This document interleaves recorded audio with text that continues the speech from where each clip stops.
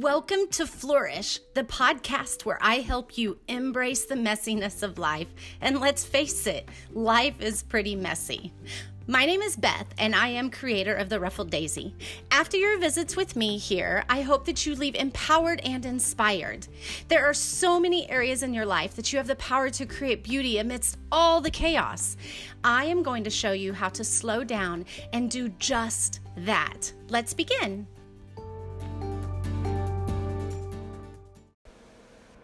Welcome to the episode today where we are going to talk about drawing your map.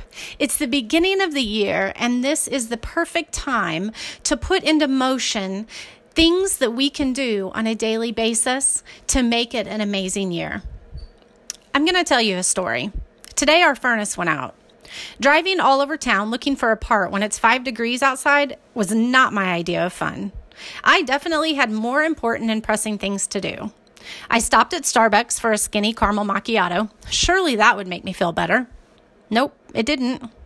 Now, I just wanted to stuff my face with chocolate or a freshly baked cookie. I hate stress eating.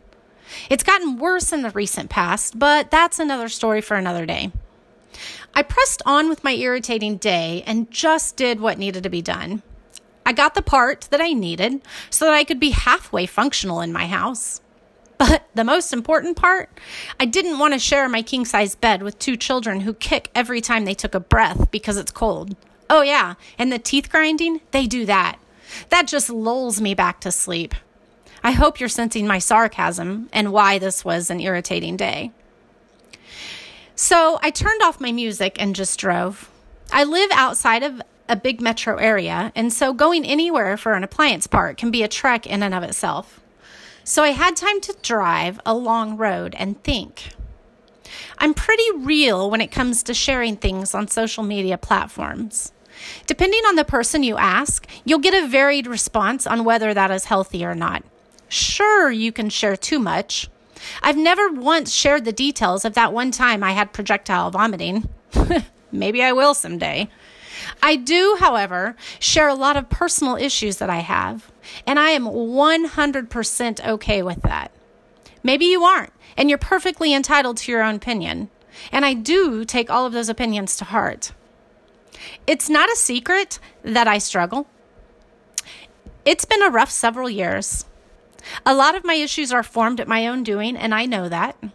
Most often, they are due to the fact that I try to place others' happiness above my own, or that I value others' opinions over my own, and that's not healthy.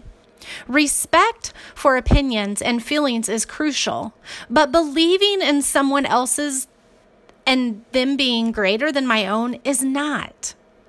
My counselor has very openly stated that I am going to ruffle some feathers through this process, and you can bet that I have. So here's what I've learned, and I want to share with you. Now, I want to remind you that I still have a long way to go. So as you're doing these things, know that I am right there beside you doing them.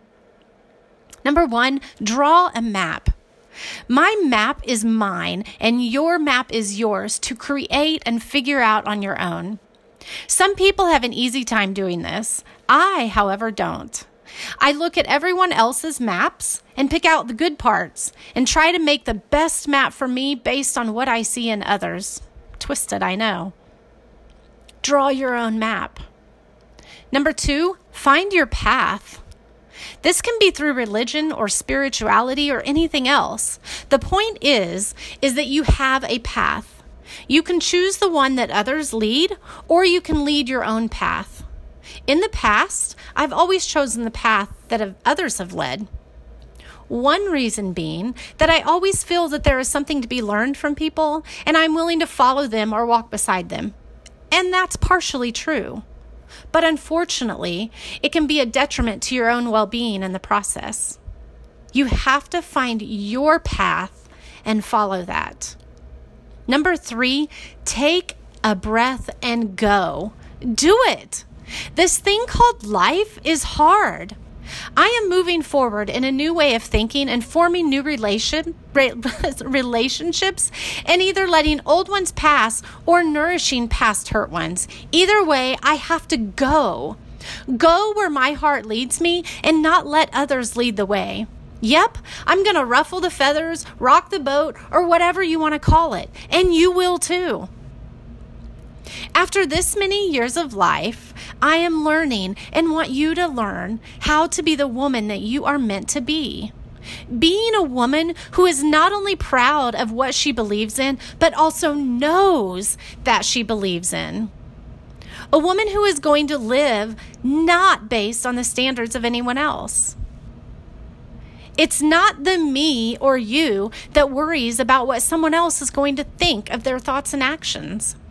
I do have a long road ahead of me, and I know some of you do as well. But we owe it to ourselves to be real. So go draw your map, find your path, take a breath, and go. This is your year.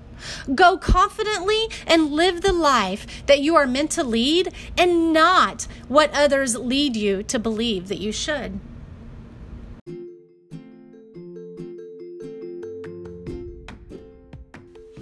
That's it.